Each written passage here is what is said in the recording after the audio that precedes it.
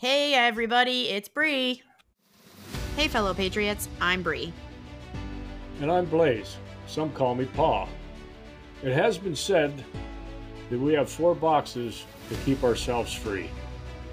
These are the soap box, the ballot box, the jury box, and the ammo box. And we are the fourth box. We are here to arm you with enough information, resources, and skills to take back your freedom, increase your self-sufficiency, and inspire you to join in the fight against tyranny.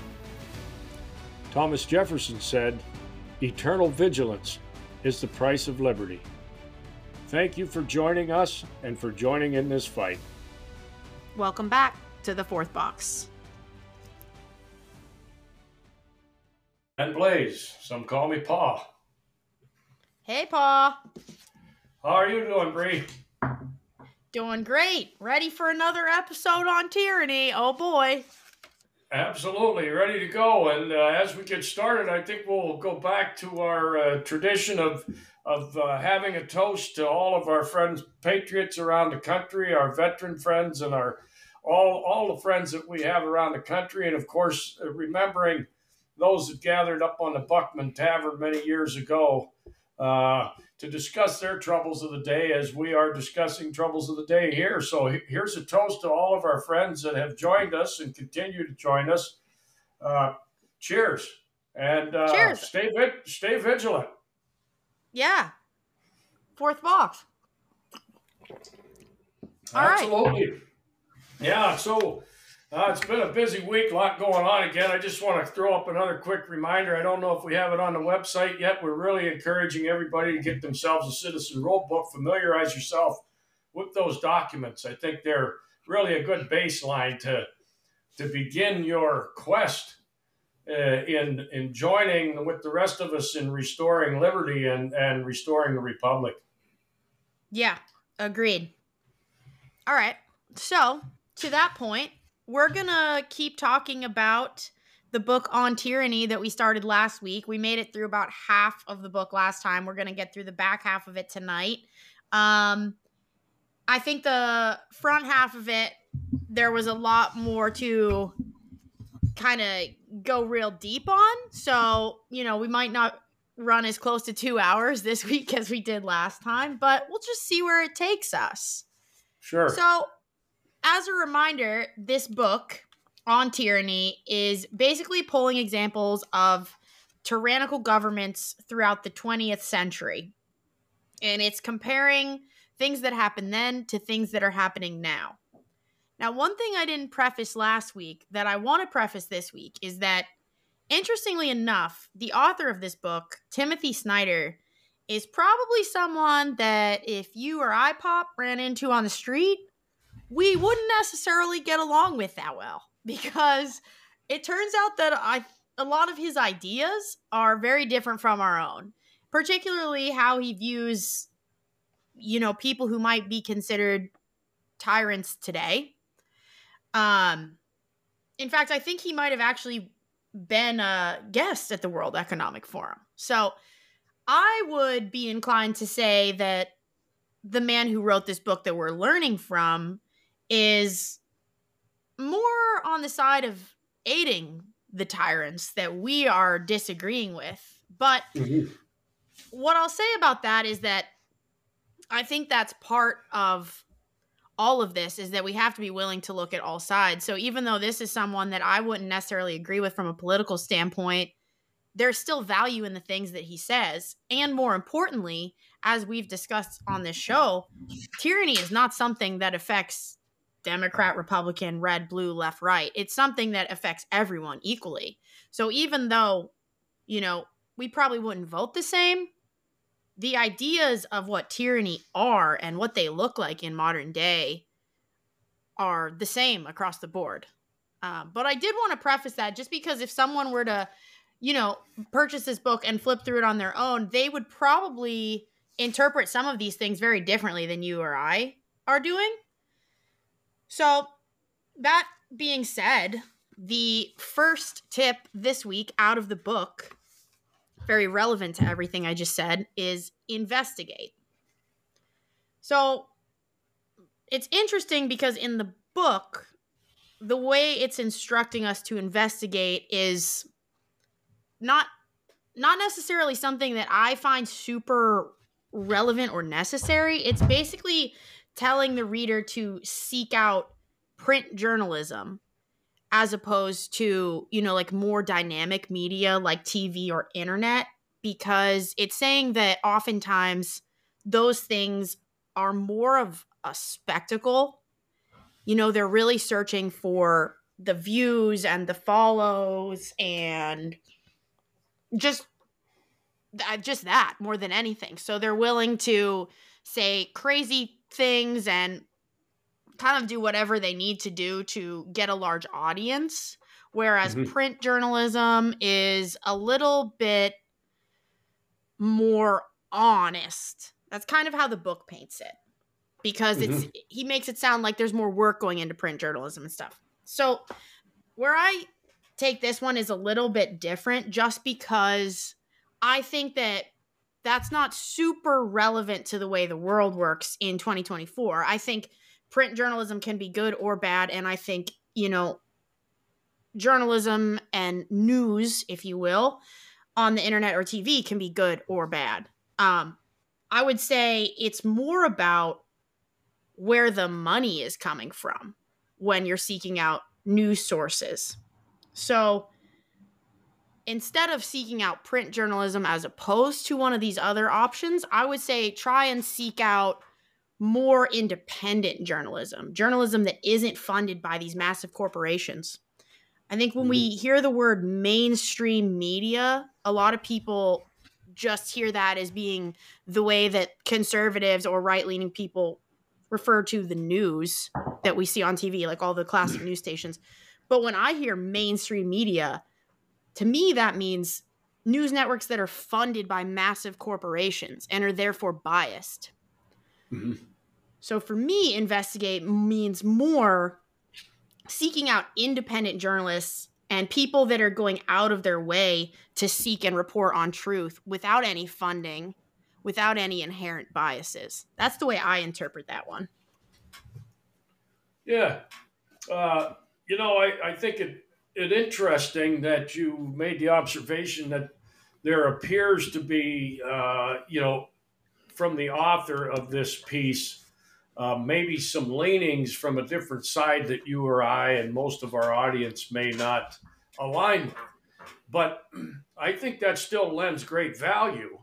And the title of this section, uh, being Investigate, I think is extremely valuable when we think about how little many of our peers understand about the workings of government, how it was intended, how it really is working.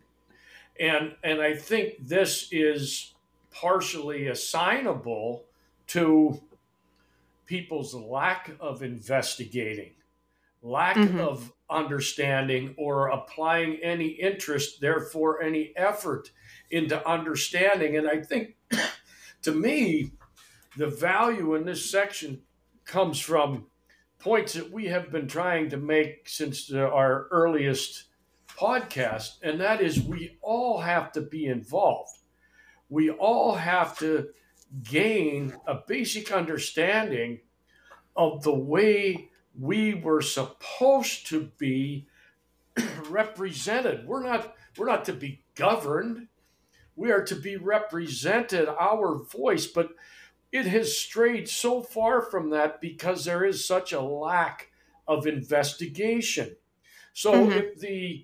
if the Department of Education is committed to promoting socialist and communist ideals, which I would say largely they are, then it becomes our responsibility. If we don't want to go down that path, then we have to investigate. We have to broaden our understanding. And I think largely we have found ourselves in this position where we are living under a higher level of tyranny day after day, week after week, because there is such a lack of understanding. So the value that I get from this section is the same thing that we were trying to promote from the beginning.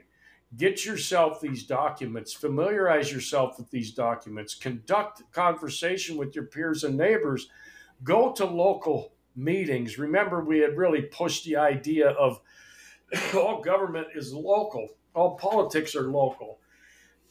And the only way you can be a good citizen in terms of participating is to investigate the surroundings in which we find ourselves. So, a couple of quotes that I dug up related to investigate, or at least I thought: question everything, every stripe, every star, every word spoken, everything, from Ernest Gaines. And then, excuse me, I got a little tickle tonight.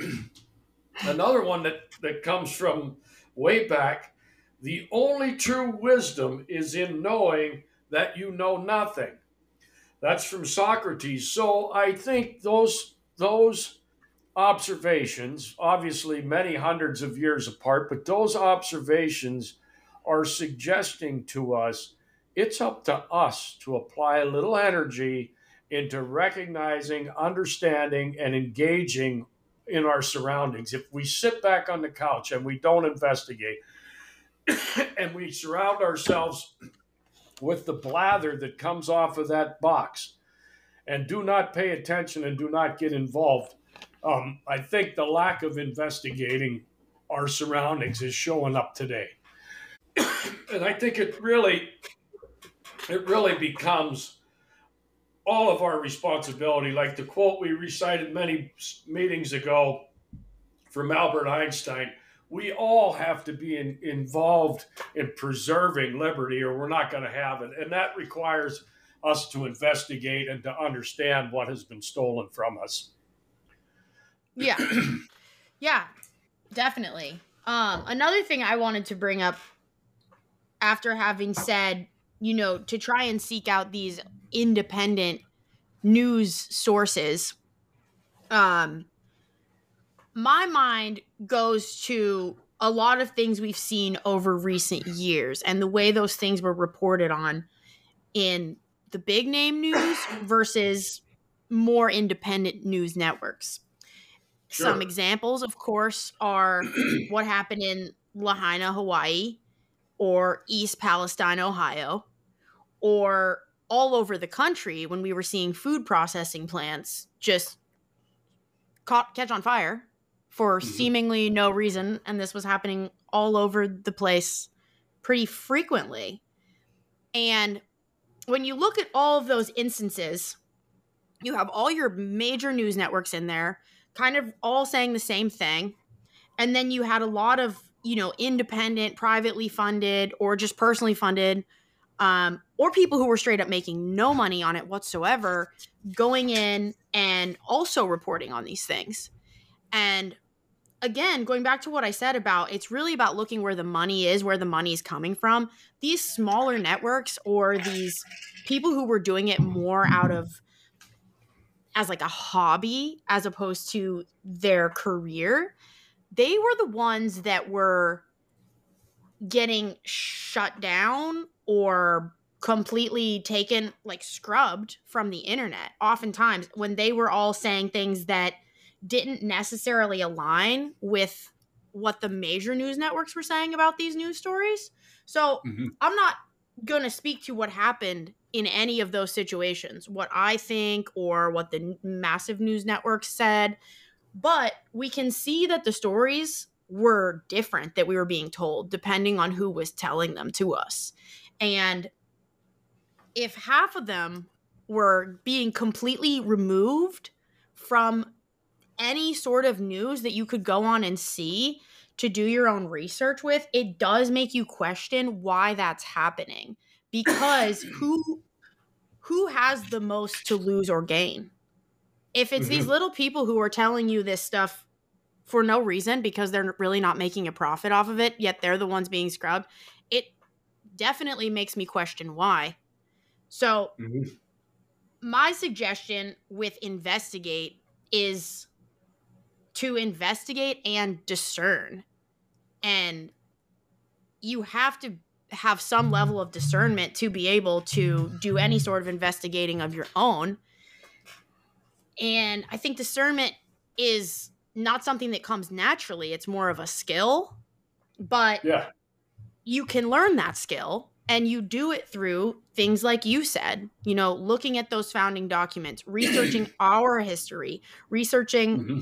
history like the examples that are in this book, tyrants from the past. And it's kind of up to you to puzzle piece all those clues together and then find, your own personal level of discernment and decide what all of those things look like that you're being fed. You can investigate Yeah. all you want, but it's really up to the individual to decide what that actually means. And that's why all of our interpretations, as far as what we see on the news every day, is so different, because I think our levels of discernment are different. Yeah. And I think, Bree, so many, whatever their preferred source of information is, they take that at face value, and that's all the further they're going to look into it. So when you think about all the people whose little mom and pop shops got shut down, but Walmart was open Mm-hmm. during the COVID thing. And I know we talked about, not wanting to solely focus on that, but there were so many terrific examples of out of control tyranny right here in this country. And if we are going to be so naive, so willing to accept and not investigate for ourselves and make those determinations and then start to question, like you said, to discern, why would somebody be doing this? Why would Walmart and Target be allowed to be open, but every little mom and pop shop down on your main street be forced to close? There, we are obligated. It is our responsibility to watch the conditions that are going on around us and make sure that the next generation is not sitting in bondage. And we were Mm-hmm. sitting in bondage, and that was a test balloon to see, as far as I'm concerned, to see how much they can get away with on the next one. And when people largely accepted everything that they were told without questioning, without investigating, that led us to a very, very dangerous situation that I would suggest we have not yet seen the end result from. Yeah, definitely agree with you. The last quote I want to pull in regards to this one is a favorite of mine from Rockefeller, the godfather of the American education system. He said, "I don't want a nation of thinkers, I want a nation of workers." And Yep.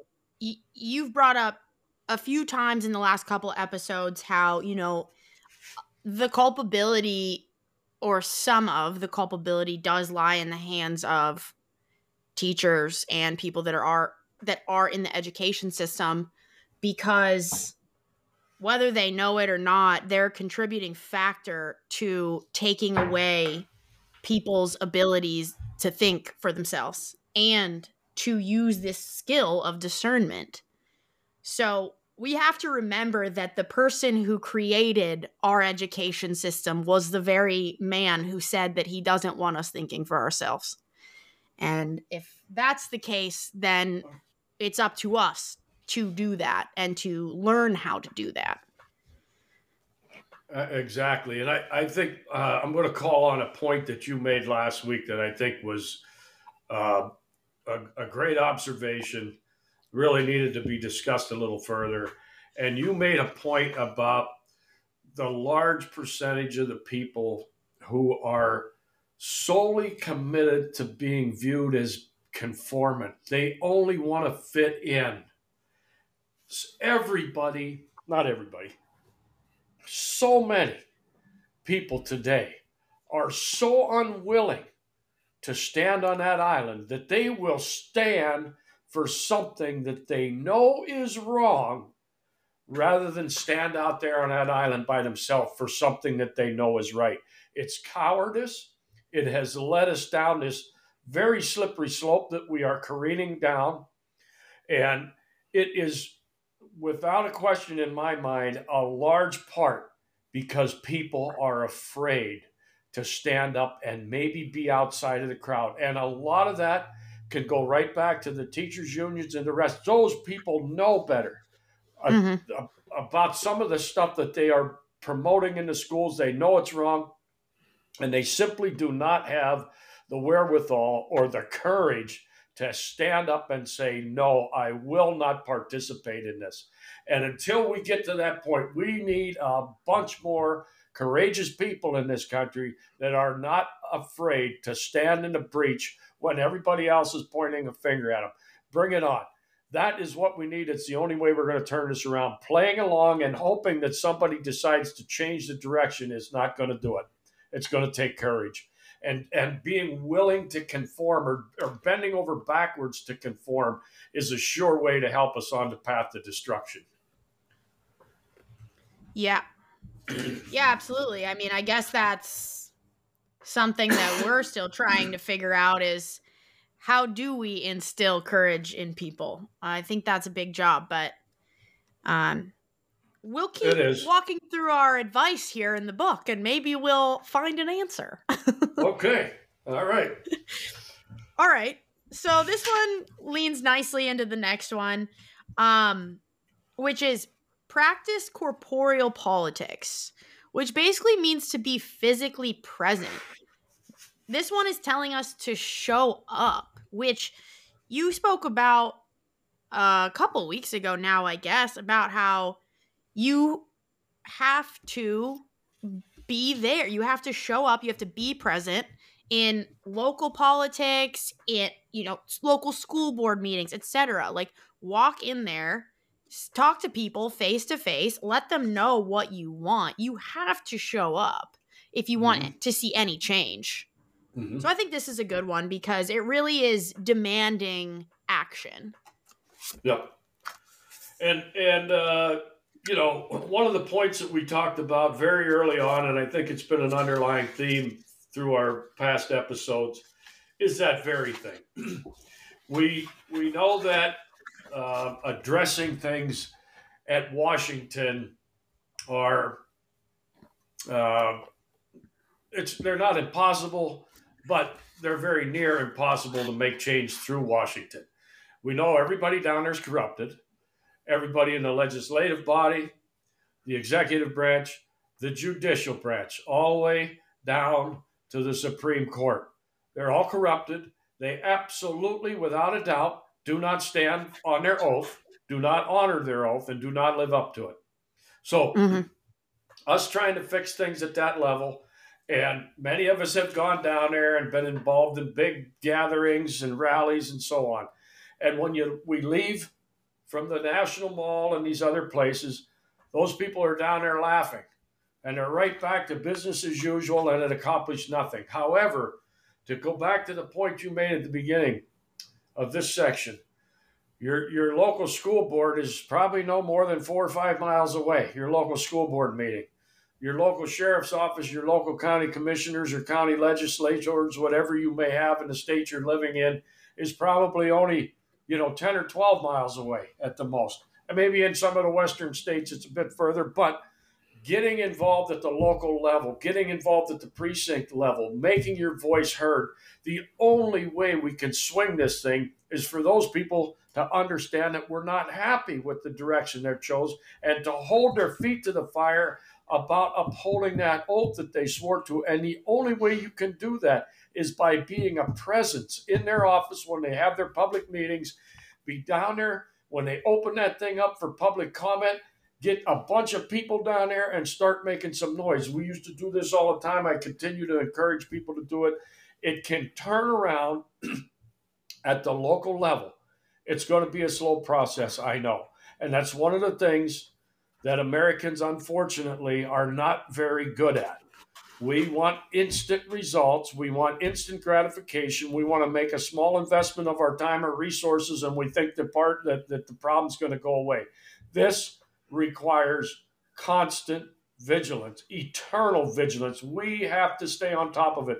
If we continue to show no value, we place no value in this inheritance that was won by the blood of our forefathers. If we do not place value in it, we will not have it at all. And I would suggest it's mostly all gone right now. So that means people have simply got to get up. We simply have to get involved. We can't go down and pull the handle on election day and think our problems went away because we got a few more of ours or we got a few more of these. They're all on the same team. Stop it. Only we can prevent tyranny.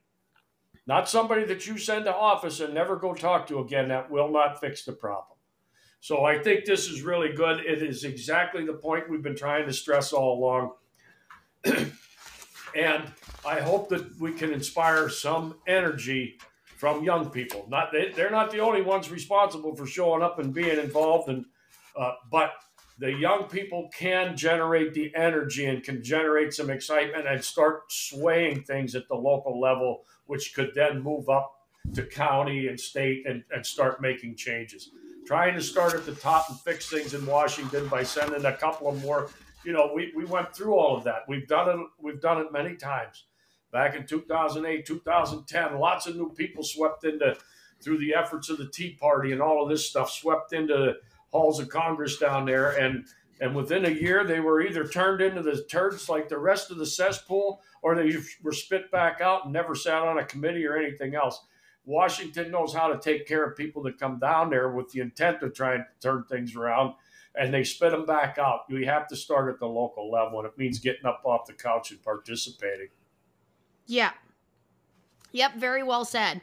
I'm going to read the first paragraph from this section of the book because I think it very nicely reiterates the things that you just said, Okay. and talks a little bit more about it in a way that's a little bit more hopeful, because I do agree that because people crave that instant gratification, all of this can seem a little disheartening. So the paragraph says, for resistance to succeed, two boundaries must be crossed. First, ideas about change must engage people of various backgrounds who do not agree about everything. Second, people must find themselves in places that are not their homes and among groups who were not previously their friends. Protests can be organized through social media, but nothing is real that does not end on the streets. If tyrants feel no consequences for their actions in the three-dimensional world, nothing will change. So I think that perfectly says the things that you just said, and even things that we said a little bit earlier when we first talked about the man who wrote this book. For this to really be impactful, one, we have to show up. And two, we have to understand that many of us are not going to agree with each other, but we share a common enemy. And the disagreeing on various issues and subjects on how to fix this or how to fix that's all fine. I think what we have to do is come to an agreement that the system, the way it was intended to work, the way it was designed to work, and the way they all swore they would help keep it work is completely upside down. So we don't have to agree on every issue and how to fix it, but we do have to recognize left, right, middle, up, down, gay, straight, whatever, we have to realize that we are subjects today to the people who are supposed to be subservient to us. And it's completely reversed. And that is what we want to change. That is living under tyranny. We are being taxed. We are not being represented. They can run around and claim all of these things that we are your elected representatives. And why don't you do what you promised to do? And why don't you represent the voice of the people? Because they really are not. So the only thing we have to agree on is that our inheritance was stolen and we're going to get it back. Yep. I Definitely. might offer up a quick comment here. I don't know if you've seen this. I think it was last week, maybe a day or two after we had done our last session. There is a sitting congressperson. I think maybe his name was Turner, but I could be wrong on that. And he announced that he will not be rerunning. And the statement that he made was, the war is not in Washington, it is with Washington. And I thought, you know, I think there ought to be about 535 people in those seats, that being all of the House of Representatives and all of the Senate, that understand that same thing. It's not those two different parties down there fighting. It is we, the people, fighting against the tyrants that now occupy those seats. And at least this guy made a statement that I kind of felt endeared to, that said pretty much what we're saying. It's not the fight between the Republicans and the Democrats down there. It's the fight between we, the people, and those who are trying to rule us as tyrants. That is where the Hmm. battle needs to be addressed, not this Republican Democrat thing that they keep us completely distracted on.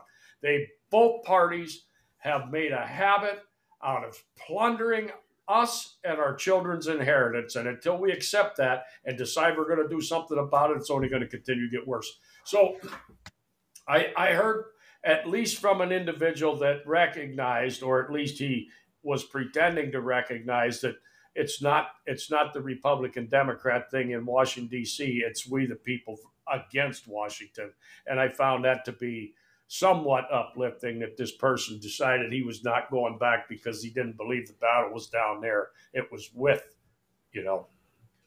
Yeah. Anyway, not to get too far off. No, yeah, we love that. And you're right, that's what we need, is just more of that. Little by little, a few voices like that could really go a long way. Yeah, and hopefully he finds a place in his home district to get involved, and to start educating people and helping them recognize what has gone on, and maybe that can be a springboard to a bigger area, and other counties and other areas be affected by this opinion. Mm-hmm. Yeah, definitely. All right, so we'll move on. The next one is learn from peers in other countries.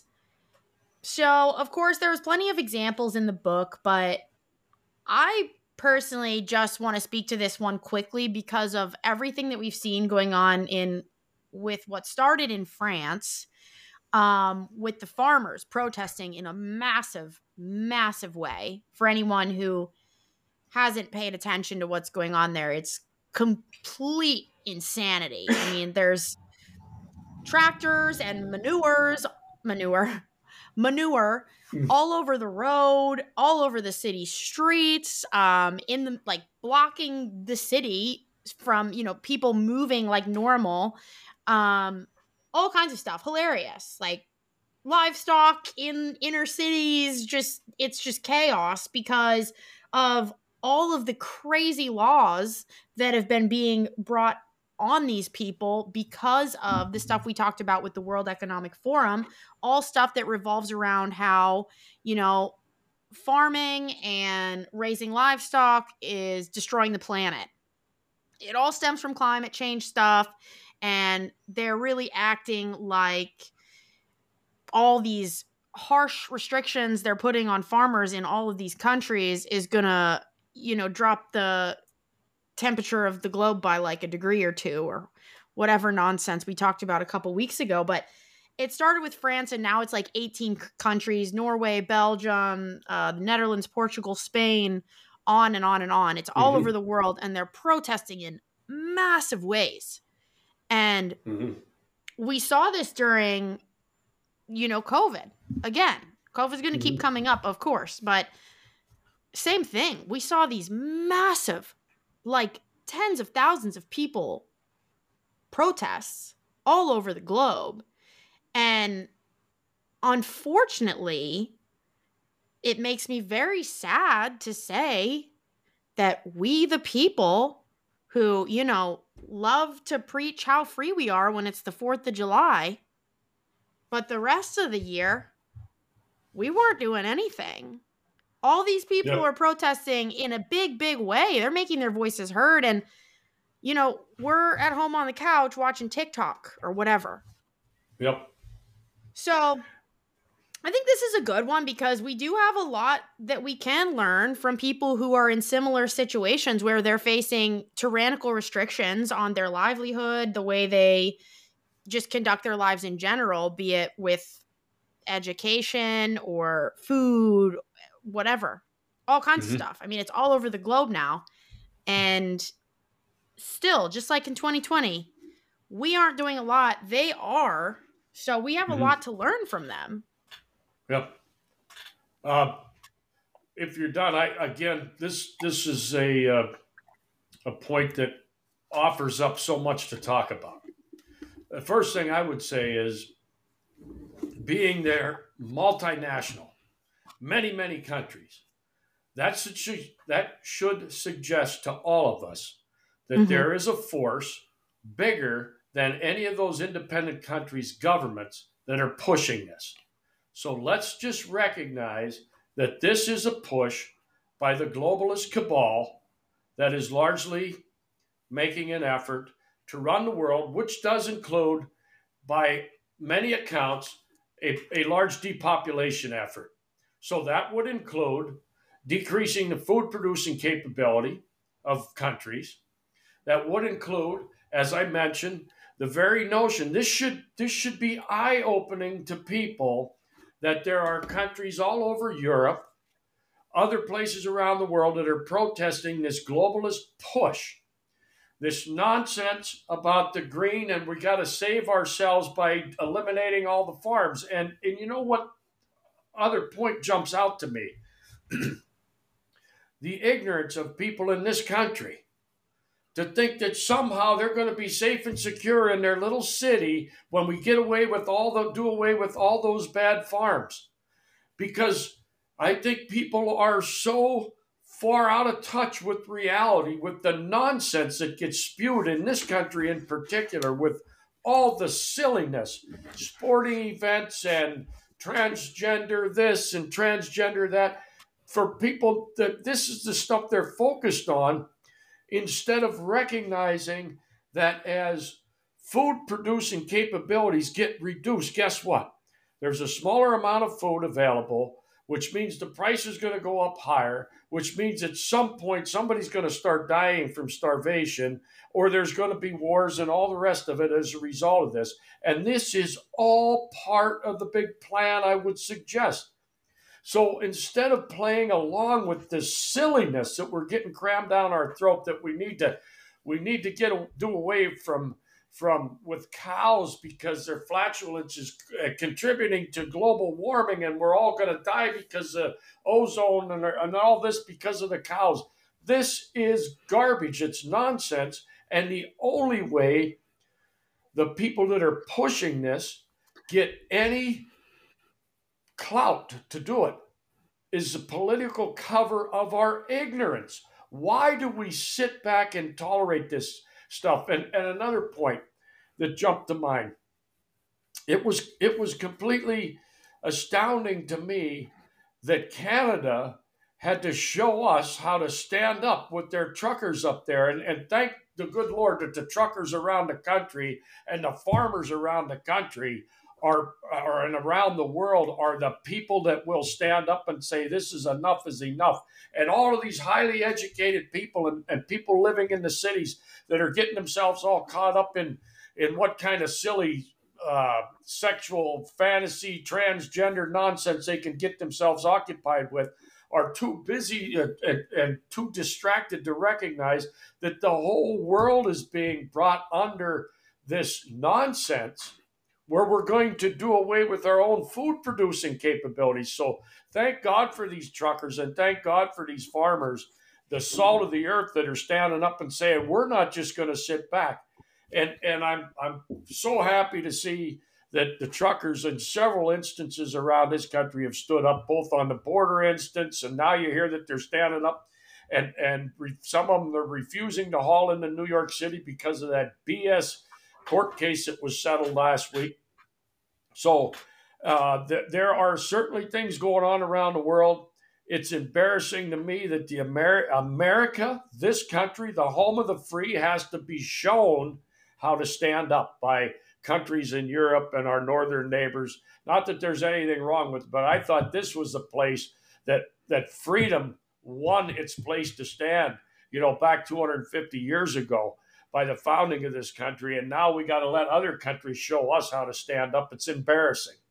It's embarrassing. So thank God for them truckers and farmers that are doing it. Yeah, that's exactly how I feel. It is embarrassing, truly, because there are so many people who will run their mouths. Land of the free, home of the brave. Yep. Okay, well, who's free and who's brave? Yep. Please, really, let me know. Because I see very, very few. Exactly right. You're exactly right too in saying that the people in the cities are so preoccupied with, deciding who gets to call who what and determining that, the whatever fake nonsense is coming out of this male breastfeeding stuff is just as good. I'm sure you saw this article. It's just as healthy for a baby as true breast milk. All this, I mean, it's like maddening shit. These people in cities are so preoccupied with that kind of stuff and trying to make sure everyone is equal in a way that doesn't make a lick of sense that they forget that if those farmers and if those truckers stop doing their jobs, they aren't on any pedestal. Those people in the cities they're not going to reap any of those benefits either. They think for some reason they're far enough removed from the situation that if they decide to stop doing their jobs because they're angry enough, that somehow they're going to be protected. That will not happen. And we can look at this in the way that we just talked about last week when we talked about when this very thing happened before. This is not made up. This is what happened.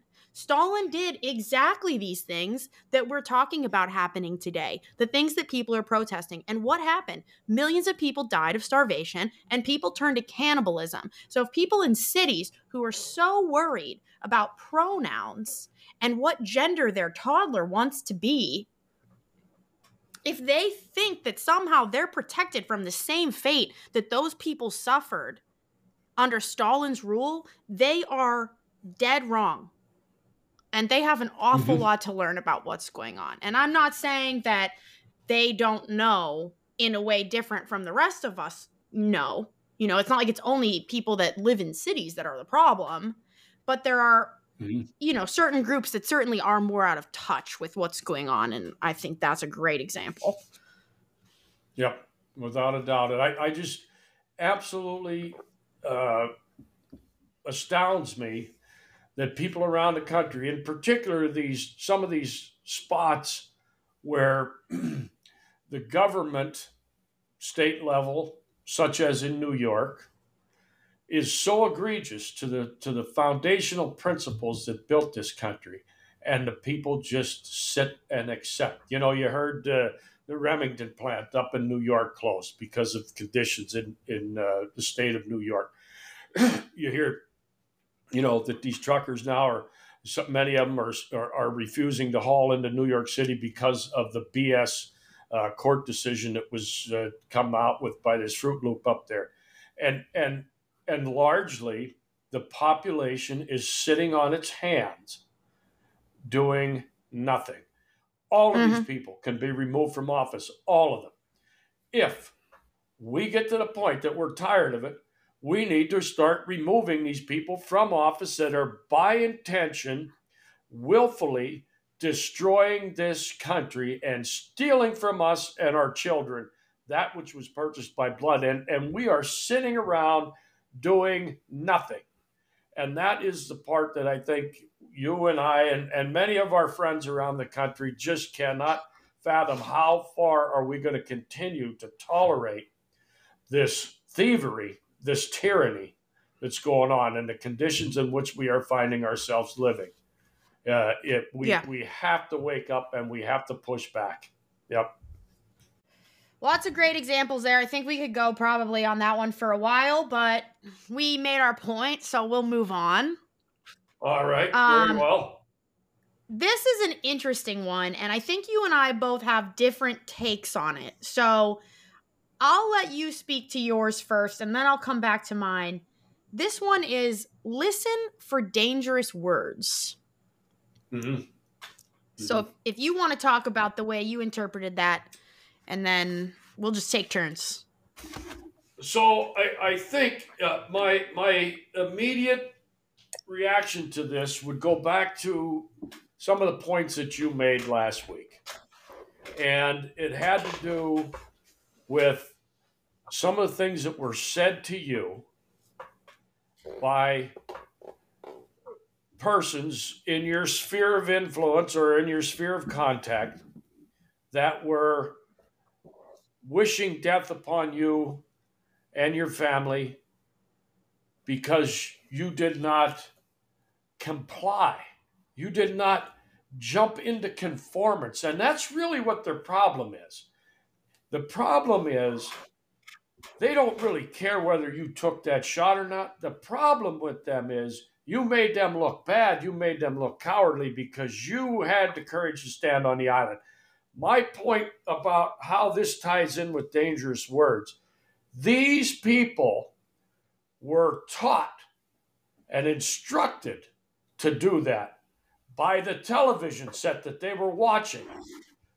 The news broadcasters and the talking heads on television, the sock puppets, the lapdog media were saying that you need to get out and you need to get in these people's faces and you need to say these types of things. Those are dangerous words. Those are very dangerous words. And again, as I mentioned that quote from Voltaire last time, if they can convince you of absurdities, they can get you to commit atrocities. So how close were we coming? And was that last trial balloon that they sent up with the whole COVID-19 scamdemic, does that show them that they can basically turn brother against brother, family member against family member? This country is lost if they are successful in doing that. Those are the dangerous words that I get out of this. You have to watch.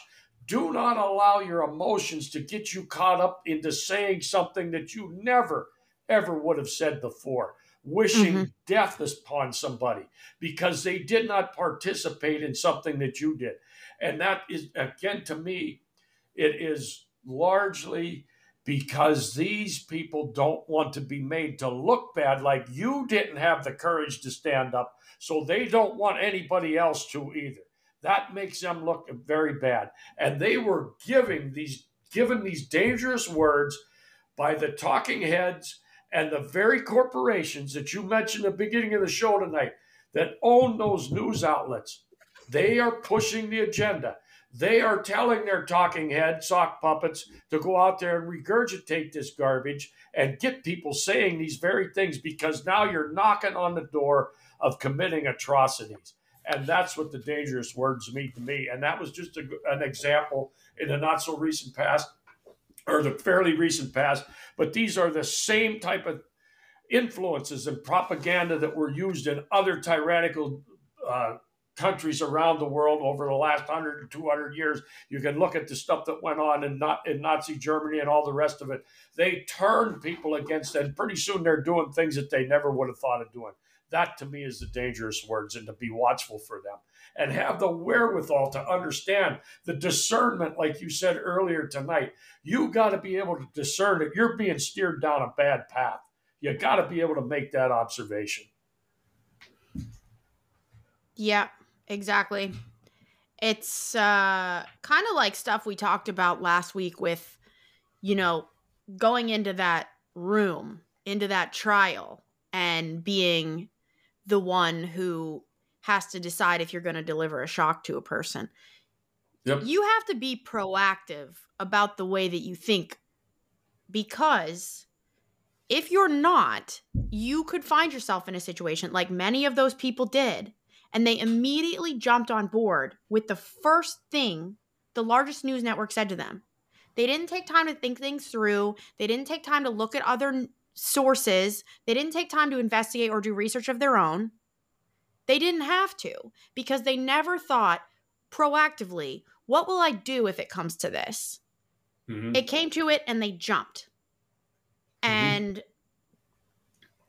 I think all of these things really connect to one another for that reason. But the way that the first thing I thought when I read those words, it ties very much to what you said, but in a little bit of a different spin. When I see listen for dangerous words, I Mm-hmm. really take that as listen for people who try to claim words are dangerous. Mm-hmm. Because in the end, if you have that discernment, you know there shouldn't be any words that are dangerous. Mm-hmm. For example, it wasn't that long ago that every major news network was claiming anyone who believed in God was remotely right leaning, hunted, fished, supported Trump, or not even Trump, just the idea that America wasn't great and needed to be great again. Anyone who supported those ideas, they were labeling it on a big, big platform, big stages, as terrorists. Mm-hmm. I think we still are considered domestic terrorists. Mm-hmm. That is absolutely insane. People that simply believe in the foundations this country was built on are being presented in the public eye as terrorists, Mm-hmm. which, that's classic for tyrants, is gaslighting people into thinking they just manipulate you into believing that these people that are doing good are doing bad, and the bad they paint them doing is what they are actually doing. Mm-hmm. And the example we'll pull from the book, exactly like you said, we can see this example very, very clearly in Nazi Germany. Carl Schmitt, who was like a legal theorist in the Nazi regime, explained that the essence of a fascist government is creating the idea of something being an exception to the norm and then turning that exceptional subject into a permanent emergency. And in doing that, they can convince the mass majority of people to trade real freedom for fake security. That was directly out of the Nazi playbook. And is it not exactly what we saw happen in 2020? Without a doubt. Yep. I really enjoyed your perspective on this, and it gave me some pause. And one of the words that immediately jumped into mind, based on your vantage point of this remark, the word that jumped to my mind was deplorables. Remember, we talked about deplorables last week, dangerous words. So, as Hillary Clinton was, running her campaign back in the day, 2016, against Trump or whatever, and basically called half of the country deplorable. Now, that was that, and the people that jumped on the bandwagon because that term was thrown out there. So now all of a sudden, aren't you somebody who is, you're not just somebody who is viewing the world differently from a political perspective, you are a deplorable. You have no good traits about you. This was the leap that was made, and people accepted that. That's dangerous words. If you can flip your opinion of somebody by a word that was put out by somebody maybe you admire, or maybe you're following, or you're campaigning, or supporting, and they can get you to buy into the notion that anybody who doesn't go along with you is a deplorable. Those are dangerous words. And I think they have become more prevalent in today's society from our talking heads and our people in high office. They throw them around and they know exactly what they're doing. They're creating these wedges, and I will continue to argue that that is largely to make it easy for those that really want to make sure that they have an opportunity to run the whole world. And that requires uh, we here in the United States of America to be feuding amongst ourselves, this silly cat and mouse game about Republican and Democrat and, black, white, and all the rest of these things. That is done by design. These words are being used to keep us at each other's throats. If we think because Hillary Clinton or somebody else calls us a name, and now we have family members that lump us into that category simply because the person that they're in favor of or maybe voting for deemed us that, those are dangerous words, and they are continued to be repeated and repeated and repeated, and that is how you get this stuff inside of people's heads, and pretty soon they're willing to do things that they wouldn't have thought of 10 years ago. So to me, and you brought up a very good point.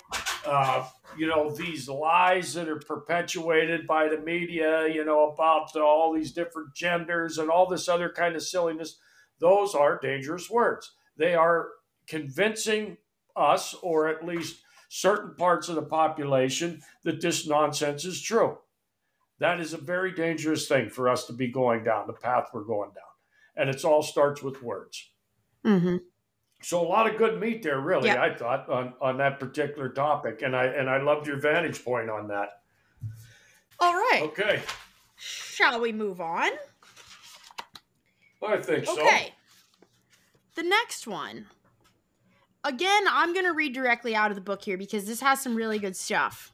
Okay. The next one is be calm when the unthinkable arrives. So what the book says here, modern tyranny is terror management. When the terrorist attack comes, remember that authoritarians exploit such events in order to consolidate power.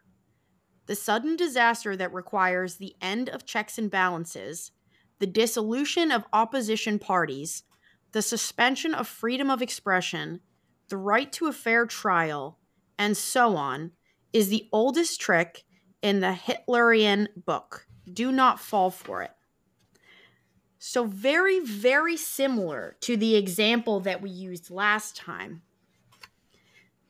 This is something that is direct from the Nazi playbook. This is directly how they came into such a despotate and all-powerful, tyrannical, and totalitarian governance.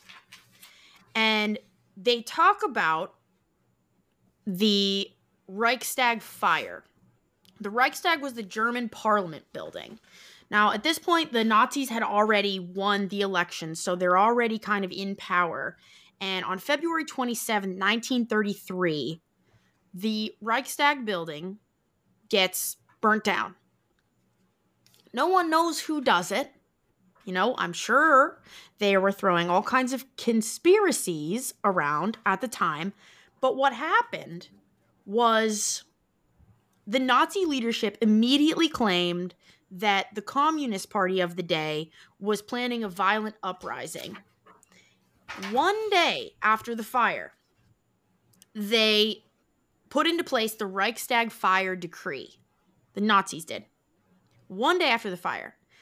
The decree suspended the people's right to assemble, freedom of speech, freedom of press, eliminated restraints of police investigations, allowed the Nazi regime to arrest and incarcerate political opponents with no charges, and to confiscate private property, and to overrule state and local laws and governments. That decree stayed in place until the end of the Nazi rule in 1945. It took one disaster for them to Mm-hmm. tell the people that for their greater good, they were going to suspend their liberties for safety, to protect them. Mm-hmm. And what came out of that happening? When they Mm-hmm. suspended their liberties and took away their rights, we all know what came next with the Mm-hmm. Nazis. It took Yep. that little. One emergency, Yep. one disaster. Yep. So, is it okay for me to jump in now? Oh, yeah. Okay. So, again, the most recent and the closest example that I have to present is in our state here under Governor Wolf, up in New York State, Hochul, New Jersey, Murphy, Michigan, Whitmer, Illinois. I'm not going to remember the governor's name right at the moment, but that's okay. These places during the COVID, there was a mistake made a long time ago that granted emergency powers to the executive authority. That's the governor in your state. The executive authority is the governor in your state. And they granted emergency powers. So in many of these states, which I just mentioned, and others around the country, during the COVID, in this particular state, Governor Wolf told us that we had to stay home. We couldn't go to our business. We couldn't go to our place of worship on Sunday or Saturday or whatever it happens to be that you might go and gather with other believers. And that was done under the Emergency Powers Act, which is completely unconstitutional. There is no such thing. Every law has to go through the legislative body. So you can't come out with a decree, but they did. And I can honestly say this, in places like New York in particular. A couple of weeks ago, they were going to have a snowstorm up there. The governor preemptively shuts down the highways and orders everybody off the highways. This is another misuse of power, and it shows how close we are to those very things. All they would have had to say is that this thing's continuing. There's still the sniffles out there, and we're not going to allow anybody to do this. And all of those freedoms, the right to gather, the right to free speech, the right to go to your workplace, they were all suspended under this keep you safe thing, just like you mentioned. And it happened right here. It happened down in New Orleans and on the Mississippi Gulf Coast during Katrina. Martial law, no authority for this thing to take place, and the country yawned and went along with it. That is terrifying. And I happen to believe it was a test balloon for the next one. They absolutely could have kept those things in place, and what would have happened? The legislative body didn't jump up and say that is completely out of bounds. You don't have the authority. The courts did not jump up and say that.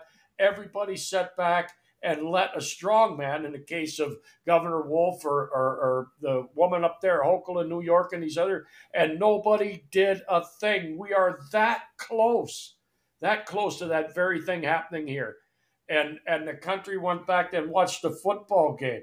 That's what they were more interested in, more concerned with. We are that close to that very thing happening. And if they came out again today, I don't care how many pickup trucks you see running up and down the road with the sticker on when they pry it from their cold, dead fingers. It's a bunch of baloney. They all knelt down when they were ordered to do so. And if they were told to bring them rifles in and throw them in a pile, they would do that too. We had better grow a set, or we will be finding ourselves in bondage, and our kids will be living in a country that we never, ever would have imagined. And we are knocking on the door to that right now. And I look around and I see these examples that took place during that, and it terrifies me that nobody said. I immediately reached out or wrote a letter and reached out to our state legislature. Impeachment papers should have been drawn up that day, and that son of a bee should have been in jail. But nobody does any. Well, he's the boss. He's looking out for us. That is the kind of cowardice that will have us living in chains. Got a little bit excited on that one. Well, yeah, at least someone's getting excited about it. I mean, that's the thing, though, is that, it genuinely makes me sad. And you and I have had this conversation for quite literally 4 years now, the amount of people that we believed prior to this point, this turning point in our history, we believed genuinely were willing to fight for freedom. People that said it all the time, they said all the right things, they wore the right t-shirts, they had the right stupid sticker on the back of their truck. Mm-hmm. And when it came right down to it, they were no better than, the most nervous Nelly hiding under their covers for 6 months. Like, Yep. nobody had a set at all, it turned out. And It was absolutely terrifying to me when I looked around at peers and friends, and largely saw most of them who I felt the same way as you just described, and I saw most of them just fall right in line and not even say, I'm not going along with that. They just fell right in line and went along with it. That is terrifying. Yep. the amount of people that I personally know who did it for very stupid reasons is disgusting, truly. Like, did it for, I want to go to a concert, or I want to go to a restaurant, or like, look, I very much don't want to be super polarizing on here, because I understand there are an awful lot of people now who know what happened was wrong, and people who deeply regret their decision, or people who did it because they were afraid they weren't going to be able to feed their kids. They were Mm-hmm. truly coerced in a very Of evil course. manner. Of course. And I genuinely feel for those people, because I know there are people who, even people who very much were always on the very far other end of the political spectrum from me, that now see what happened and see the truth in it. There's such a range of people who have changed their mind since then. I can't speak to whether or not they'll act differently if and when it happens Mm-hmm. again, but I know Mm-hmm. that there are people who regret, or at least understand, their decision was wrong. Mm-hmm. The thing is, I don't know if there's enough of those people, because there are still so many people who either will never admit it or will never believe that the way that it happened in 2020 with COVID is the exact thing we just talked about happening in Nazi Germany. It is Yep. the exact playbook, literally. And there's people who understand that now, but there's an awful lot of people who never will, or who are too afraid to admit that. And Mm-hmm. if you're an authoritarian, the way they described it, managing terror, that's just good marketing for your cause. Mm-hmm. And the Nazis implemented it. So did every other totalitarian regime throughout history. It's the same kind of, like you said, propaganda. They've been using the same type of propaganda for as long as we can remember, because Mm-hmm. it's effective and it works on the mass amount of people. That's how the Nazis rose to power. It's how they ended up murdering millions of innocent people. And if you are willing to open your mind, investigate, and discern, you can easily see the comparison. And as you've said many times throughout this episode and last, absurdities, atrocities, and how close were we? I Yep. don't know. But it makes me nervous for if it happens again. Absolutely right. Absolutely right. Uh, and as you mentioned, at risk of being a little polarizing, I think the only chance that we have the next time they roll one of these out, or a similar instance where there's a catastrophe of sorts, where now we're going to come out with decrees, which is basically what these governors did. They came out with decrees, and they said, Mm-hmm. nobody shall go to church, nobody shall go to their workplace. Those are the things that we simply have to stand up and go about our daily life.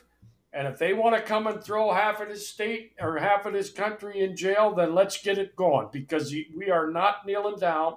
We are not going to just sit here and blindly follow unlawful orders, which is most important. People also understand that. That is why it is critical that people understand the way government is supposed to work. We don't have kings here.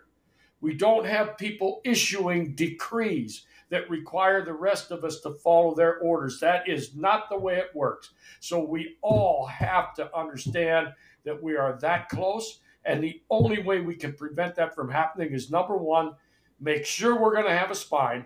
And number two, make sure we understand how it's supposed to work, and start screaming from the rooftops at your local courthouse and every place else that you have an opportunity. We will not tolerate this tyranny. Will not. Because if we roll over like a bunch of sheep, it's exactly what's going to happen to us. This one talks about how they give you an emergency to then, initiate that terror management. And we talk about the pandemic because it's spot on, exact example. And it was very recent. There could easily be another type of emergency that looks very different than another pandemic. It could be something else entirely. It doesn't matter. It just needs to be an emergency that, as we've said, is an exception to the norm. That's the playbook they follow. It's an exception to the norm. We paint it as an emergency. Yep. So, that being said, with the pandemic stuff, we already know the people who absolutely did not and will not kneel. We made it 4 years. We never bent once for anyone. And for the people who are in this circle, we know that every single one of those people, it's now a hill that we will all die on. I speak for every single person who has made it this long without bending over. I know that to be true. We're not going to fold now. We've stuck with it for far too long and made it through way too much shit to fold now. Yep. So, when the next emergency comes, we know we have that group. We need to pull from those people that did fold, but now question and regret their decision last time. Those are the people we need more of to join our side the next time. So we need people to recognize that terror management and be willing to resist it. Great point. That's exactly right. They say there's somewhere around 19-20% of the country that did not kneel, did not go along, did not get to, go through all of the things that were being ordered.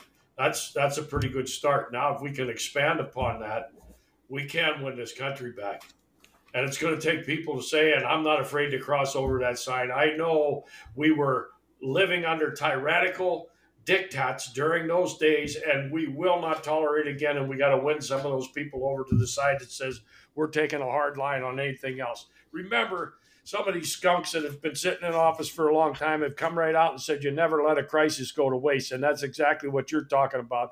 They either fabricate or come up with these crises, and then they manage them, and it all has about gaining more control. That is the whole underlying theme. They take more control. They see how much they can take without any blowback, and they learned a lot, which is exactly what I said back in those days. What terrifies me is how much they learned and how willing the country knelt down. That was what was terrifying. So we got to start trying to gain our numbers back from the group that you talked about, which are ones that are now second guessing what they did and maybe wish they wouldn't have. And I think those folks are able to be won over to our side. The side of freedom, by the way. The best side. Yeah. I think you're right. And that one, we can move on to the next one now very nicely, because the next one is Be a Patriot, which speaks perfectly to this. And the one thing I'll take from the book with this one is that it reminds us that being a patriot is not necessarily synonymous with being a nationalist. Being a patriot means everyone deserves freedom and that all lives are created equal. And it's just like we talked about earlier with looking at other countries and the things that they're doing and understanding that freedom is not just for us, it's for everyone. And our enemy is always the person that's trying to steal that. Yep. So patriot, like militia, and like some of these other words that were really intended to be a rallying cry for those that support the American ideal, this whole idea of self-governance. That was the whole that. But today, because of the media and all these other influences that we've talked about have on people with their propaganda, today a patriot is viewed negatively, as is a militia. Those were the very things that protected your community. So, by definition of that patriot, I would suggest that is a person who understands those founding documents and believes in the principle of individual rights and will fight for individual rights, because government is in place to take care of the minority, the weak, the lesser, the small. And there is no minority smaller than the individual. And that is what the patriot stands for, the individual and our individual rights. So learn those documents, get that citizens rule book, and get brushed up on what those things mean. Government's only job is to secure life, liberty, and pursuit of happiness, and the rest of this stuff is nothing more but a power grab, just like happened in Nazi Germany and every one of these tyrannical regimes that ended up with millions of people being killed. Yep. And the one quote I pulled for this one is exactly what we've said in every single episode. This is a quote from Thomas Paine. He said, "The duty of a true patriot is to protect his country from its government." Not the other way around. Exactly right. Exactly right. Yep. Okay. All right. So, with that, we'll move to the last chapter of the book, which is very important if you're going to pay attention to any of the other chapter titles that we've referenced in this episode and the last one. This one is Be as Courageous as You Can Be. And it says in the book, it's not a full chapter, it just very simply says, if none of us is prepared to die for freedom, then all of us will die under tyranny. Yep. I thought that was great. My mind immediately, when I read this section, went to the quote that we used last week from the Seth Dillon article that basically said we have to stop worrying about what freedom might cost us. If we put money on the pedestal, or our big fancy house, or our big fancy car, and that is the only thing that we have placed value in because somehow that is our social status symbol, then the rest is lost. We cannot fret over what it might cost us. If we treasure freedom, if this is something that we truly want to preserve, make better, and hand off to the next generation, our posterity, then we cannot concern ourselves with what it might cost us, and that is up to and including our lives. Like we talked about, all the veterans that signed on that line, they promised that they would do that, and that never went away when you took that uniform off, by the way. That oath that you took stays with us for the rest of our life, and all of the rest of them out there, police officers and everybody else. So I had another quote for you related to this one I'm going to read, if that's all right, Bree. If a nation values anything more than freedom, it will lose its freedom. And the irony of it is that if it is comfort or money that it values more, it will lose that too. And that was written by a guy by the name of W. Somerset Maugham, or something similar to that. But I thought that is exactly the truth, and it very well dovetails with the quote that you gave us. Yeah. So we have to recognize that the struggle for freedom that has gone on since the crack of dawn, it is not going to be given to you. You have to get up and fight for it. We all have to get up and fight for it, or we will not have it. And the next generation will be living in conditions much worse than what we are seeing right now. And I think many of us would agree that they are degrading rapidly, and they are heading toward that point. And the only way we get it back is to stand up and say, I will not surrender this without a fight. So, definition of freedom for you. All right. Freedom means you are unobstructed in living your life as you choose. Anything less is a form of slavery. Anything less is a form of slavery. Wayne Dyer wrote that. I thought that was great too. It's really good because you talked about in, I think, the first and second episode very early on that you believe that we are all enslaved already because just look at the examples of our everyday life. We have to have a permit for everything we do. If I want to build something on my property that I own, that I already paid for, that I pay taxes on, I have to go get a permit about it. Yep. What? Yep. That makes no sense. And that's one example. Yep. There's a lot of places you can't drink raw milk. Of course. You can't collect rainwater. What? Yep. We are slaves. Yep, without a doubt. And there's only one way to break out. What's that?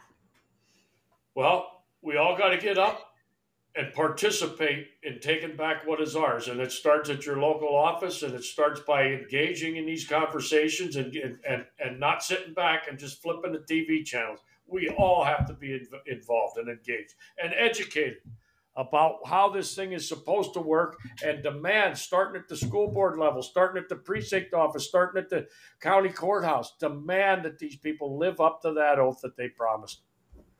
Yeah. And I know it's getting a little late in the day. We're a little far downstream to still be preaching this, but that's the only way back without bloodshed, and we are dearly trying to prevent that. Yep, for sure. There's a little bit more I want to add to the last one that was be as courageous as you can be. And it kind of talks, about the things that you've already said. And I don't mean to call anyone out, but I know that the majority of people that are listening to this podcast are in my age group. And that's awesome. That's fantastic. You've said it yourself. The older generation can provide wisdom. The younger generation can provide energy. Okay. That's great. However, I know, because I have been doing this for so long, that so many of the people that I know agree with me, that have had these conversations with me, that have already investigated, that know that this is where we're at. I know those people do absolutely nothing. Yeah. And again, I don't want to call anybody out, but we don't get to just bitch without coming with a solution. You don't get to do that because things really are that bad. And there are so many people who, because things are so bad, are becoming awake to it that never were awake to it. Mm-hmm. People who, even as recently as last year or the year prior, still didn't see how bad the conditions have become. Many people in my generation have had kids, and that wakes them up to it. And they go, "Oh my God, I can't leave them with this mess." You've talked about that for yourself and your personal reasons as to why you became so passionate about it and how that passion grew. And there are so many people in my generation who are in that very situation that now they'll bitch. Oh yeah, for sure. But they're not going to do anything about it. And until we all get on board with doing something about it, being corporeal, being physically present, showing up, nothing changes. And again, we've talked about this through last episode and this episode. The reason for that is because people don't want to move out of the herd. And you talked about how people don't want to lose their status of like their material things. They put that up on a higher pedestal. But a lot of times for the younger generation, the thing they value more is the attention they're getting online. And they're so afraid of losing that attention that they won't speak against the current. And I'll just say this to all of you because maybe you know who you are. I'm disappointed. Really. Because It doesn't take that much courage. And nothing bad is going to happen. What's the worst thing that happens, really? I mean, people are pissed off, so do something about it. That's always what I'm trying to drive home. If you're mad, do something about it. In any other aspect of your life, if you were pissed, you would go say something. Whether it was with a family member or your job, you would take action. This is much bigger than that. Yep. This affects everything that you do and the things that your children will do, and you won't do anything about it? I'd like to bring back up a point that we talked about maybe 2 or 3 sessions ago. And I was very, very serious about it. And I think you got a little chuckle out of it because I think you had a picture in your mind of it actually happening. But I think as you speak, and we speak to some of the younger folks out there, or even my age and older, it doesn't matter what age you are. Get 7 or 8 of your friends, go down and have a pizza and a couple of beers, and show up at the county commissioners meeting, and start marching in there. It'll be a blast. Go in there and watch what happens. They will be squirming. These are your public servants. They are there at your behest. They are there to take care of you and make sure your voice is being heard. Go into that session and tell them we'll be back next week and we're going to drag another dozen of us along with them. You will change things locally overnight. I would encourage people to do that, as I offered before. If I could make it, I would come and join you. Go down and wait, sit through the nonsense and wait till the public comment section comes up, and everybody get up with a gripe that they have and with the demand that they have, and then offer to stand with them when we start pushing back against the state or against the feds or against whoever it is that's coming out with things that is not favorable to you and your kids or you and your family. Get a group, go down there and participate and see these offices belong to you. They're ours. We don't have to be bashful about going in there as if we're treading into somebody's private property. They are ours. Every courthouse in this country belongs to us. The state buildings, the state capitol, the federal buildings, they belong to us. We do not have to be timid about going in these places and making our voices heard. And if you take 7 or 8 of your friends to do it, go in and do it, and go out and have a couple of beers afterwards and make a plan for the next time and get some more of your friends to go with you. And this thing could be turned around. It could be turned around. Yep. Anyway. That's for sure. That's it. We don't have to be bashful. We don't have to be afraid. And truthfully, still, we don't have to be disheartened because there is still hope, but it does rely on us. Yep. So, my last quote for the evening, it's our boy Sam Adams. It does not take a majority to prevail, but rather an irate, tireless minority, keen on setting brushfires of freedom in the minds of men. So if we're doing nothing else here, I hope we're setting brushfires of freedom in the minds of men. Amen to that. Amen. Yep. Love that quote. Cheers to Sam. Yeah, here's to Sam. I have a verse for tonight. Perfect. For closing tonight, this comes from 1 Corinthians chapter 16. Be watchful. Stand firm in the faith. Act like men. Be strong. That's how we get out of this. Thank you so much for listening. We really do appreciate all the support and love getting to share this message with anyone who wants or needs it. The best way for you to help us do that is to like, follow, subscribe, add a rating, and share with everyone you know. We'll see you next Thursday at 6 p.m. Stay vigilant.